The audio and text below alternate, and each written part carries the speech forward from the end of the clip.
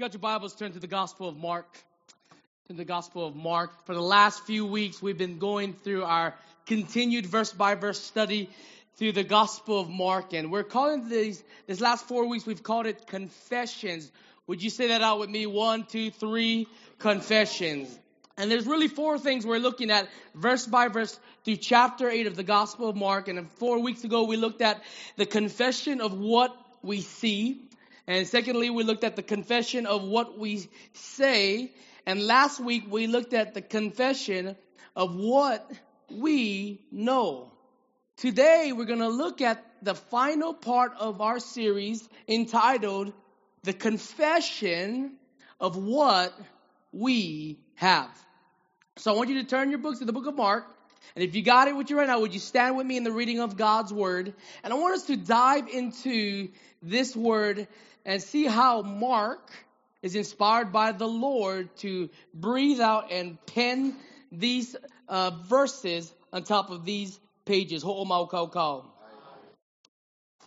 In verse 34 of chapter 8 of Mark, Paul pens these words of Jesus. And calling the crowd to him with his disciples, Jesus said to them, if anyone would come after me, let him what? Say it again. Deny himself and what? Take up his cross and what? Follow me. For whoever would save his life will lose it. But whoever loses his life for my sake and the gospel will what? Save it. For what does it profit a man to gain the whole world and forfeit his soul? For what can a man give in return for his soul? For whoever is ashamed of me and of my words in the adulterous and sinful generation, of him will the Son of Man be also ashamed of, when he comes in the glory of his Father with the holy angels. God, thank you for your coolness this morning. Thank you for your your reign. Thank you that there is not a separate God that controls this reign, or goddess, or gods, plural, but only one God calls out this reign into existence this morning. We believe it's the same God that is speaking to his disciples and this crowd. So God, I pray that you would speak to us.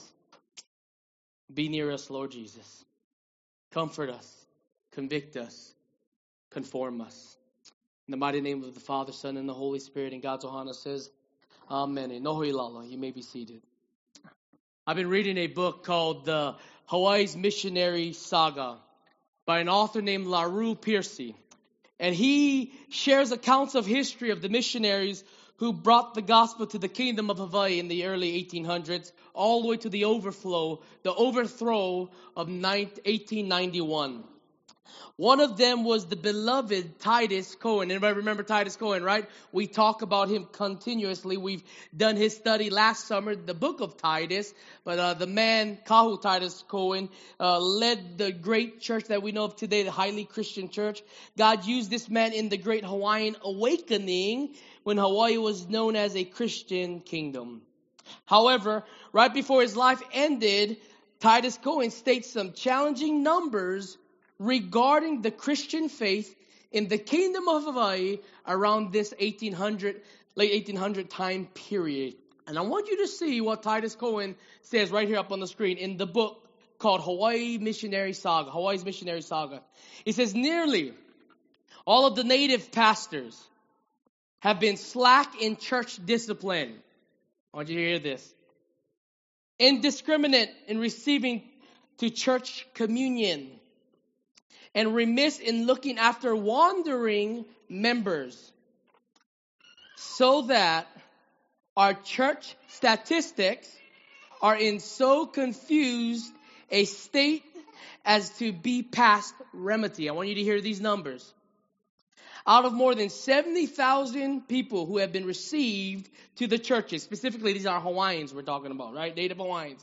Out of the 70,000 in this 50-year span, our report returns to us that only 7,459 Native Hawaiians or about 1 in every 10 people have been received to the church. Meaning, the only leftover genuine followers of Christ up to this moment in the late 1800s came from 70,000 to 7,400. That should break your heart today. Because the reality is not much has changed today. Let's make it personal. Let's talk about Ohana Church. Did you know since my wife and I started a Bible study at Helion bus stop till now, you guys want to hear the number of how many people came in and out of this church? Over 1,000 people. All right? You know how much people we've baptized? Over 130 people. I've done the numbers this week. You know how much people wrote on cards that they believed in Jesus Christ as their Lord and Savior? Over 600 people. And so it's true today, we can agree with Kahutitis Cohen, that our statistics are staggering. It's complex. It does not really make sense. And so there is a truth that we can define, not just in our generation, but the generation of Titus Cohen, whose generation was much harder because they came in a generation where true heathenism and paganism existed of the day. In the book, it says that Hawaiian mothers and fathers would allow their 4, 5, 6-year-old children to practice intercourse with their aunties and uncles under their hale. They would practice it. Their auntie, and you may be, oh, that's shocked. It's still happening today. As a Kau, that's one of the hardest parts I have to deal with is people are still engaging in sin when they've clearly heard the gospel and there was a part in their life that they showed some fruit in their life. That Jesus looked awesome and glorious, and then life just smacks them in the face and not identifying it what the gospel has called it, which is sin, depravity, right? And so they keep going and going and going and going, and sooner or later it says even the native pastors have neglected the gospel. The native, me, the Kanaka, me, my Ohana, my bloodline, my Koko, they were slacked on church discipline. They were indiscriminating of those who were taking communion. Meaning anybody could take communion, even if they didn't understand what it meant. They were not taking care of the body of Christ. Today, they weren't emailing, texting, calling the people who are away from the faith to encourage them, to inspire them, to see where they are. They just stopped all along because they forsake the gospel. Now we believe, right, as Baptists and as Christians, the Bible teaches genuine salvation reproduces genuine glorification. All right, we mean that once saved, always saved. We really believe that because we believe the work of salvation has nothing to do with what we bring to the table, but it has everything to do with what God has done for man. And so if God is in complete control of salvation, the question is not if we can lose our salvation, the real question should be, can God lose a Christian? And based on his sovereignty, he cannot lose any he's chosen. To say that he can lose someone is to say that his salvation wasn't sufficient. Therefore, you deitize God and you become like Romans 1 where it says they traded something pure for a lie. Therefore, God gave them over to their reprobated minds. Right? And that's what's happening here. May we never forget that the gospel we preach is bigger than the gospel that just plants seeds, but it grows and it blossoms because what God starts, he completes to the very end. I am confident of this, that he who began a new work in me will perfect it to the day of Christ Jesus' return, right? It is, look, I've been crucified with Christ. It's no longer I who live, but Christ who now lives in me. And this life that I now live in the flesh, I live by faith in the Son of God. Why? Because he is the author and finisher of the gospel. That's the gospel we preach. There'll be some people that walk away. There'll be some people that come back. Nevertheless, if we believe in the true gospel of Jesus Christ, then we can say that there will be people at the end that will endure because of the gospel of Jesus Christ. Not because of what they brought to the table. Therefore, Jesus, getting back to the Gospel of Mark, is dealing with similar people. People who have experienced the Torah, the Old Testament, the prophecies, and maybe some of them have walked away from the truth of God's word. And now he's clarifying to a crowd of people what it means to come into an intimate fellowship with him. Thank God that he calls us to intimate fellowship, right? Glory to God. Look at the reality truth. It says that the gospel of Jesus Christ has never been a message of our personal convenience or being comfortable. Let me say that again, because some of you hot-headed in here, there's a layer that needs to be cut through, all right? Let me say it again. The gospel of Jesus Christ has never been a message of our personal convenience or being comfortable. Now, this is talking to me, Zeke, as a pastor. On the flip side, the one who is called to love people in their junk, in their midst, right? It has always been about deep-rooted convictions and truths that is only discovered through who? Christ, right? The journey of faith will always encounter suffering and challenges. But remember that Jesus promises peace in a world filled with error. Can you embrace that this morning? So here's really two monaos for you today. Two truths of our confession of what we have. And it's really joyous because listen to me. Number one, we have a gospel worth living for. Say that with me. 1, 2, 3. We have a gospel worth living for. Remember the gospel, right? That word evangel, that we get for evangelism, to share the truth, to share the message. And why is this gospel worth living for? Well, the answer is simply this, because Jesus calls us to a redeemed life in him. I want you to read that statement, right? That answer. 1, 2, 3. Because Jesus calls us to a redeemed life in him. Look at these verses. Right after Jesus just pauhana scolding Peter last week, right? Peter had the audacity and the nerve to tell the God of the universe, I rebuke you, Jesus. Right? I mean, Peter was pretty lost to think that he can condemn the creator of the universe, right? And he corrects Peter. After he corrects Peter, now Jesus not just brings his disciples, but he brings a crowd who was hanging out with his disciples. What does this mean? This means the gospel wasn't made for you to be isolated. The gospel was made for you to share it with people.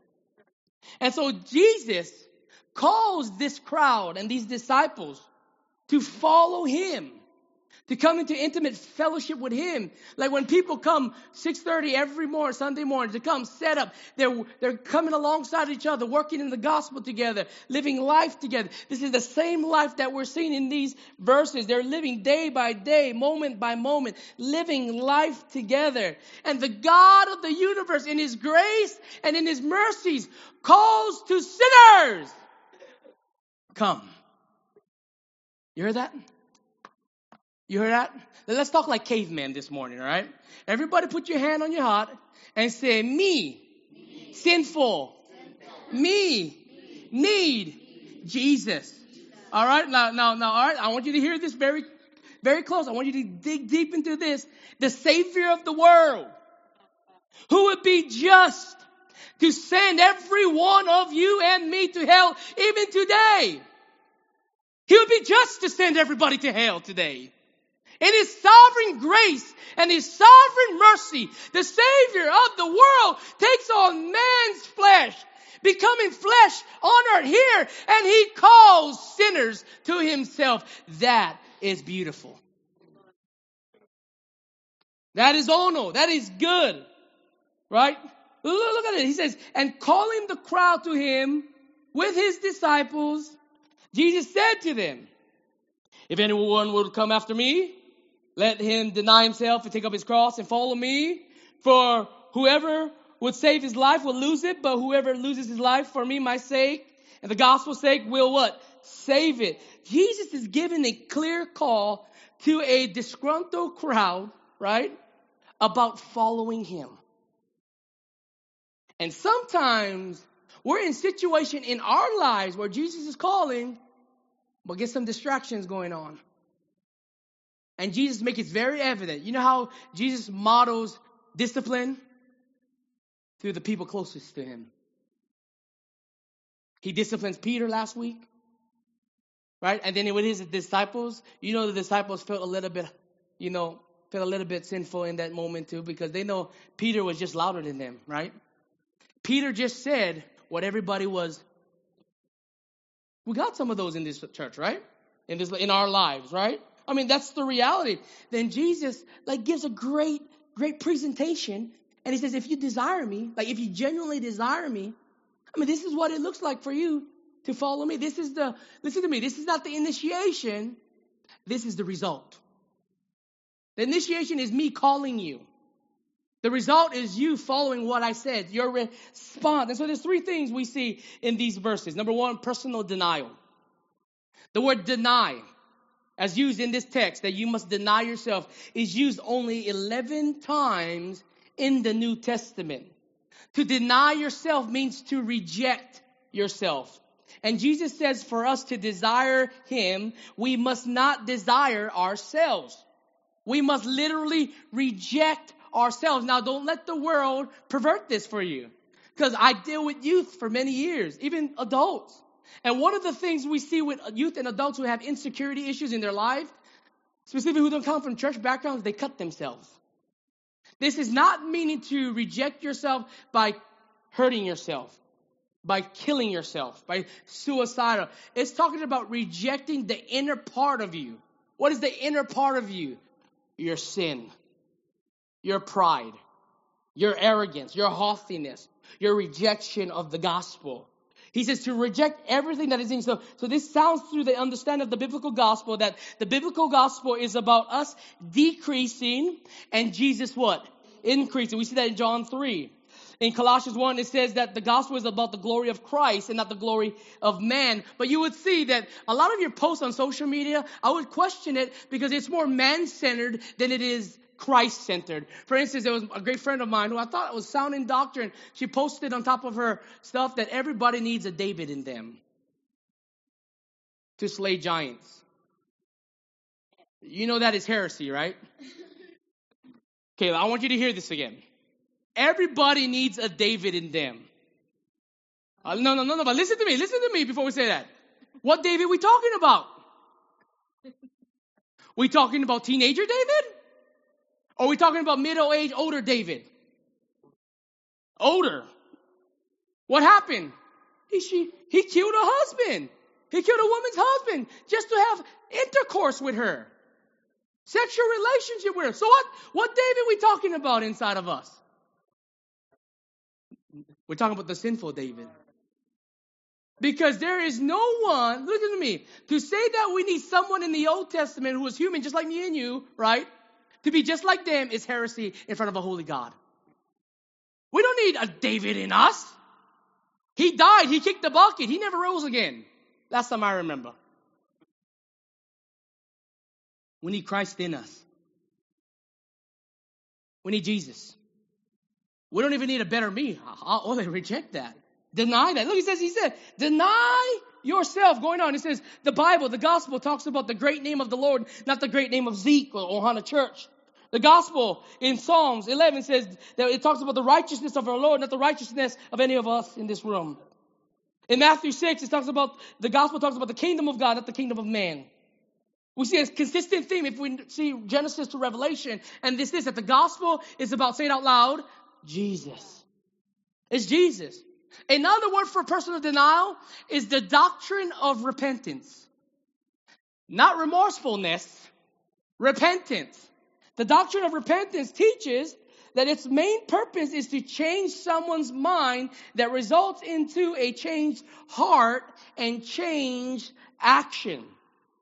Paul states in Acts 20, he said, I preach that they should repent and turn to God, and listen to me, and demonstrate their repentance by their deeds. Now I want you to see that. This is Paul's heart, all right? Paul, it's not on the screen, but it's paraphrased in Acts 26:20. Paul is saying, the way we see genuine repentance is based on how genuine believers live their lives from the moment they met Jesus. Are you with me? So I believe there is a repentance for justification, right? This is the conversion. You heard the gospel clearly. It may have been a process of hearing the gospel clearly, never the case. But eventually, when you heard the gospel, your heart was pricked, was cut. Then you responded with the gospel because of repentance. And you ask God for forgiveness, and you embrace that gospel. That is what I call a repentance of justification or regeneration as well. But there's also a continual repentance of sanctification, where every day we are in personal denial. We're rejecting who we are as individuals and in the flesh, and we're embracing Jesus. You do know every day changes your mind and motives, right? Why? Because we're people of feelings, of emotions. Hey, but sometimes I pass gas, I feel better. But doesn't mean my heart is still not dirty. Does that make sense? I don't know how much else to layman term that, brother, sister, all right? It's the reality. It starts with personal denial. This is a sign of genuine salvation. Let's look at a few different followers of Christ throughout the years that confess repentance as necessary for the gospel. Dr. Henry Ironsides, who resided and wrote a book in 1937, said the doctrine of repentance is the missing note in many otherwise orthodox and fundamental sound circles today. This unwillingness to preach repentance is an emerging essay today. Think about it, right? Like this is not a very popular doctrine. To confront people in their sin and tell them that they're sinful, who do you think you are, right? We live in a day and age where you don't step on people's toe. And we live in a day when you disagree with somebody, that means you guys cannot have fellowship. No. Listen to it. This is pivotal for the Christian walk. Let's go all the way back to 150 A.D. to a philosopher and scholar named Clement. And he says this, that let us not merely call him Lord, for that will not save us. For he says, not everyone who says to me, Lord, Lord, will be saved, but he who does what is right. Can I get a witness there, right? Thus, brothers, let us acknowledge him by our actions. This world and the world to come are two enemies. His one means adultery, corruption, avarice, and deceit, while the others give them up. We cannot then be friends of both. To get this one, you must give up the other. This is also your circle of friends. But you say, well, but we're supposed to preach the gospel. Yes. But listen to me. If they reject it, it's time to move on. It's time to move on. Oh, well, that's not genuine love. That's not. You know what is, I'll tell you what. You know what don't make sense? The God would even give his grace to sinners like you and me. That does not make sense to me. Like how much we've sinned and defiled a holy God. And that he's patient. And you know why that doesn't make sense to me? Because I'm not God. And I will never be God. That's what makes the doctrines of grace even more pure and better. That while we was at our worst, God gave us his best. Let's move up to the 1500s of the Reformation, where Martin Luther says in 1517, repent meant the whole life of the faithful to be an act of repentance. That may our lives not demonstrate pride, but may our lives demonstrate humility. And that if there is pride in our hearts, that God will do what he does faithfully to those who are chosen by him. He would humble them. It's a sign of God when we are broken. It's a sign of God when we don't understand the totality of life. It's a sign of God when we don't understand our emotions or how our kids act. Amen? Spouses, even you, right? It's a sign of God that God will do anything less but humble us. Why? Because God cannot use a proud person in and of himself.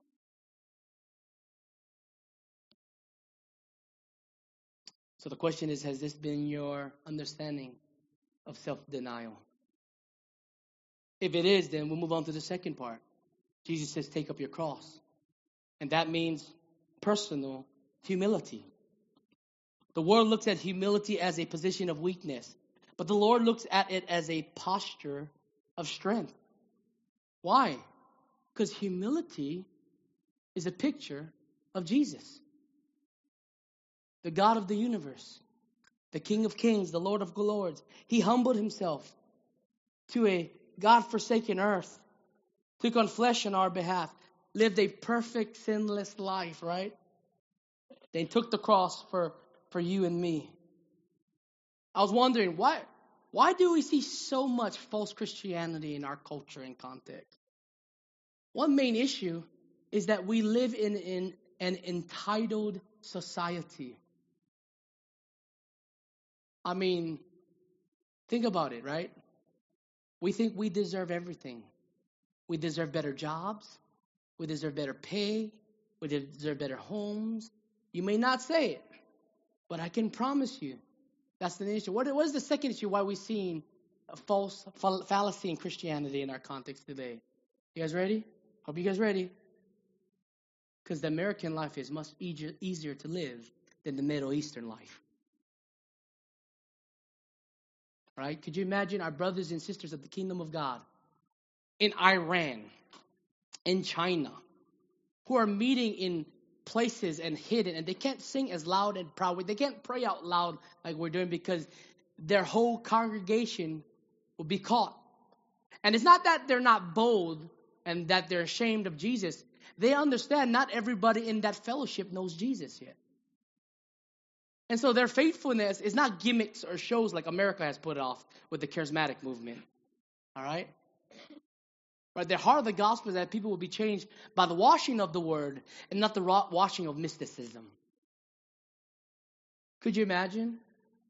Could you imagine us just meeting in an upper room or a lower room and singing, right? Like, oh soul, are you weary and troubled? No light in the darkness you see. And they can't talk louder than this. They can't even use a guitar or ukulele or a piano or drums because right outside of that door is a group of people that are waiting to annihilate that fellowship. Are you with me? Our Chinese brothers and sisters who are humbled, right? They're humbled by what persecution has done in their life. And we hear words of Jesus when he says in Matthew 5, blessed are the persecuted, for theirs is the kingdom of heaven. All right, look at what verse 35 says. It says, in the idea of personal humility, for whoever would save his life will lose it. That's a prideful individual. But look at the humble person. But whoever loses his life for my sake and the gospel's sake will what? Save it. He will save it. Taking up the Lord's cross is a symbol of nothing else but humility. To take up the cross of Christ is to prove our devotion to him through the gospel. But not initially, responsively. Why? Because Jesus demonstrates this to us. It's the reflection of the instrument that was used, or for them that was going to be used to punish our humble Savior for the sins that not he had committed, but you hath committed. God is calling people to a life of humility. Look at what James 4 says about this. He says, but he gives more grace. Therefore, it says, God opposes the proud, but give grace to the what? Humble. Lastly, the reason we have a gospel we're living for is because Jesus calls us to a relationship that is empowered by biblical faith. So we have personal denial, we have personal humility, and lastly, we have personal faith. When Jesus told the crowd to follow him, this meant for us to completely trust him. This trust leads into the biblical words of the justification of faith that is shared in Romans 4 and 5. But I want you to see what R.C. Sproul says about this doctrine. It says, in our justification, faith is the means by which we are linked to Christ and receive the benefits of his saving work. Justification by faith alone is merely shorthand for justification by the righteousness of Christ alone. This should encourage you today because the Lord has justified you not simply and solely by your faith in Him, but Christ's righteousness in you. This is called imputation. That God didn't save you simply because you chose Him. You choosing Him and responding to Him and deciding whatever terminology you want to use in this is the Semitic world, whatever it is, right? Listen to me. You have gotten faith because God has given you His righteousness. Apart from His righteousness, there is no faith.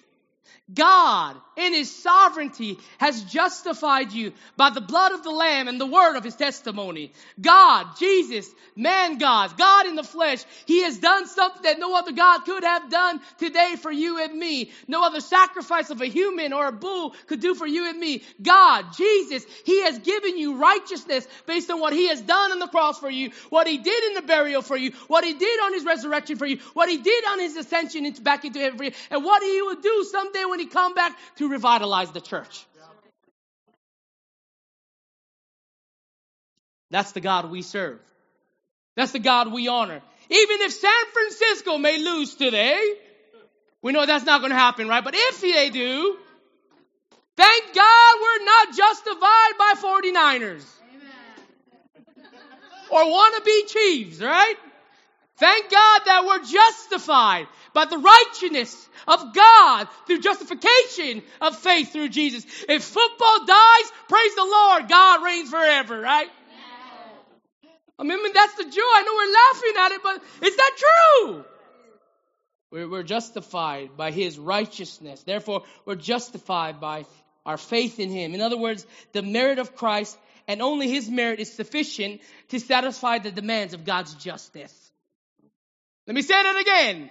Because for some of you theological illiterate people like me, we need to hear this part 20 times. I have to read this 20 times literally this week. It says, in other words, the merit of Christ, the work of Christ, and only by His merit is sufficient to satisfy the demands of God's justice. This merit of Jesus Christ is given to us through faith. When Jesus told the crowd to follow Him, He was telling them to trust in Him alone. And I want you to hear faith in God versus faith in the church. Many of us have been deceived by putting our trust in the church. Now listen to me. And though I love the church, for it is the body of Christ, amen? It encourages me. Does it encourage you? It challenges me. Does it challenge you? But listen to me. The church cannot do one thing that only Jesus can do for me. You ready? Save me.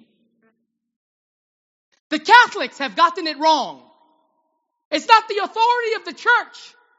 It's the authority of the scriptures. The church is not the authority of God's Lord or Godhood, whatever you want to say, right? It's the scriptures. Why? Because it's breathed out by God Himself. So this is why you have to have a proper understanding of the church. You ready? They're filled with sinners just like you. They're filled with hypocrites just like you. So if one of your reasons is that we're not going to church because get hypocrites, you fit the category. Join the church.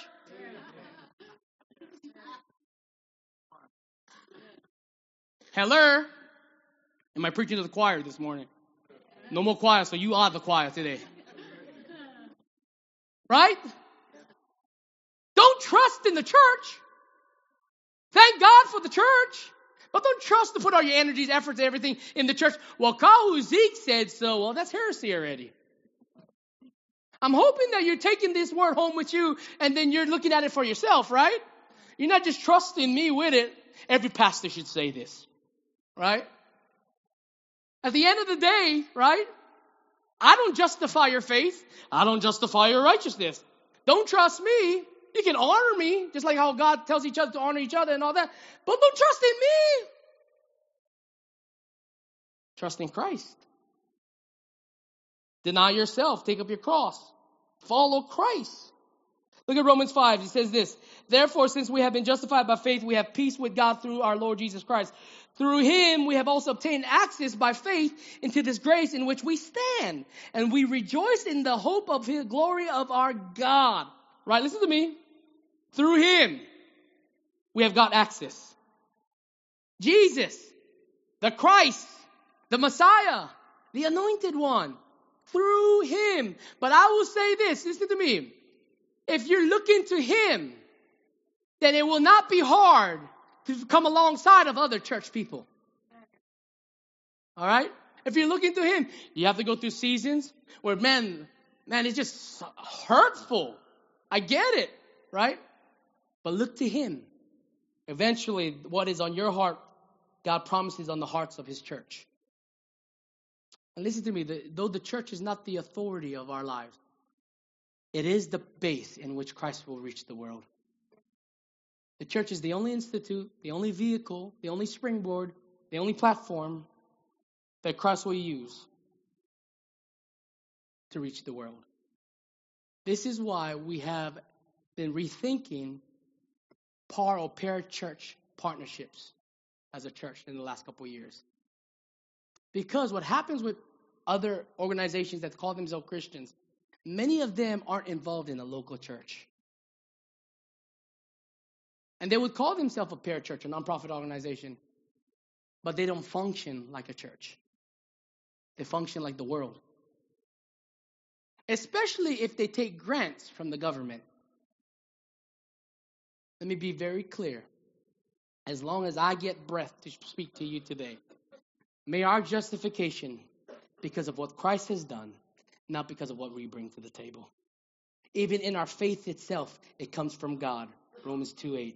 It's a gift from him that we get to steward and trust in him for all eternity. This is a gospel worth living for. Secondly, with Pauana, we have a gospel worth dying for. Say that with me. 1, 2, 3. We have a gospel worth dying for. Reading on in verse 36. It says, "For what does it profit a man to gain the whole world and forfeit his soul? For what can a man give in return for his soul?" The answer is nothing. "For whoever is ashamed of me and of my words in this adulterous and sinful generation, of him will the Son of Man also be ashamed when he comes into the glory of the Father with the holy angels." In verse 34 and 35, Jesus tells us that we must deny ourselves to follow him. In verse 36 to 38, he talks about what it means to deny him and the gospel. So you have one side, this is what it means to follow Christ. On the other side, this is what it means to follow the world. Right? He uses prophet in the world to describe this world-loving generation. Or as he puts, this adulterous and sinful generation. The world and the gospel teaches two different things, right? The world is in competition with our souls. The world wants, even as Christian, the world wants our joy. The world wants to steal anything that belongs to God. But the one thing the world cannot give to us is salvation. The world takes, the world does not give. You guys with me? Jesus says, "For what can a man give in return of his soul?" This answer is easy, as we said earlier, nothing. Biblically, the man is not even owner of his own soul today. The owner of man's soul is Satan. It's Lucifer. It says in Ephesians 2 that he's the father of the sons of disobedience. In fact, the man's soul either belongs to Satan or it belongs to Jesus. And so Jesus is making it very clear with his disciple and these crowds. This is what it means to follow me. This is what it means to follow the world. Now I want you to see this. Following me has to do with an acknowledgement of what I've done, not what you've done. Following the world has to do with an acknowledgement of what you have done. That's why you're going that direction. Are you seeing the two different directions? Number one is grace given. Number two is works given, right? And so we're at a crossroads today, right? The crossroads is this. Is your understanding of theology through these verses grace given or works given? Is what you're doing with your children and with your marriage and with everything you do, is it grace given or is it works given? I can promise you guys who have kids in sports, like me too, right? I can promise you 99.9% of them will not make it to the NFL. Right? I can tell you this, but 100% of them will come before the throne of God. They will be judged. Whether you like it or not, they will be judged. So for us who believe in the true gospel, who knows that this gospel is worth living for, it's also worth dying for. May we never be people who are comfortable with just sitting in the same seats every Sunday. But may we be people who is desperate for the gospel to go beyond, further than we could ever imagine. And look, there's really two kinds of people in this world. Number one, there's the deception of truth people. These are people who are captivated by the temporary riches of this world, just like this verse says, as well as influenced by the challenges of the world. Their theology and doctrines are based on what the world gives or takes away from them, right? Their lifestyles are in accordance with their preference of their flesh. These are people who are deceived. But secondly, we have the right people, the receptive of truth people. They receive truth. These are people who belong to God. They see God as being completely in control. Amen? Completely in control. They see the world as temporary issues, but also a place with glorious missional opportunities. We know this to be true because Jesus says in verse 38, "For whoever is ashamed of me and of my words in this adulterous and sinful generation, of him will the Son of Man also be ashamed when he comes into the glory of his Father with the holy angels." Here's an application truth. All right, listen to me, and we'll be Paul. May our confession be a confession of bold faith that proclaims and magnifies the nature and presence of our living God. You will endure hardships when you follow Christ, but it's a gospel worth dying for. You will be irritated by people in your life. Let me change that too. You will irritate people in your life too. This is not just all about you. We all fall short of God's grace. And there's really two responses. We're either going to be people who are deceived, or we're going to be people who receives. So are you going to be a person deceived by fallacy, or are you going to receive truth from Christ alone? I want you to meditate on these words, not because of we have a relationship together and you trust what? No, trust Scripture. This is what Jesus says to us, right? May our confession be a confession of bold faith that proclaims and magnifies the nature and the presence of our living God. Why? Because we have a gospel worth living for, and we have a gospel worth dying for. This is the confession of our faith today. If we learned anything in these 4 weeks about God's goodness, it's that God will fulfill what He started in us, right? To the glory of His name. We're going to receive joy. We're going to receive comfort. That's why He says that peace I leave with you. Not the same kind of peace the world gives, but the completed peace we have in Christ alone. He even says in His earthly prayer before He went on the cross, He said, I will leave you in the world. They're not going to love you, brother, sister, because they do not know me. But you do know me. Therefore, my God, I'm going to ask my Father to sanctify you in truth. Or another word for sanctify is to wash, literally, physically wash you with truth. What do we do with that? Well, there's only one way to respond. And for us, we're going to practice the Lord's Supper. I'm going to ask our team to come up. And this is what I want you to see. When you hear the truth of God's gospel today, do you understand the gospel is about God rescuing you? And secondly, do you understand that the gospel is not about just rescuing you, but the gospel is all about being with you and transforming you until the day you see Jesus? Because if that is the truth today, we have a reason to celebrate.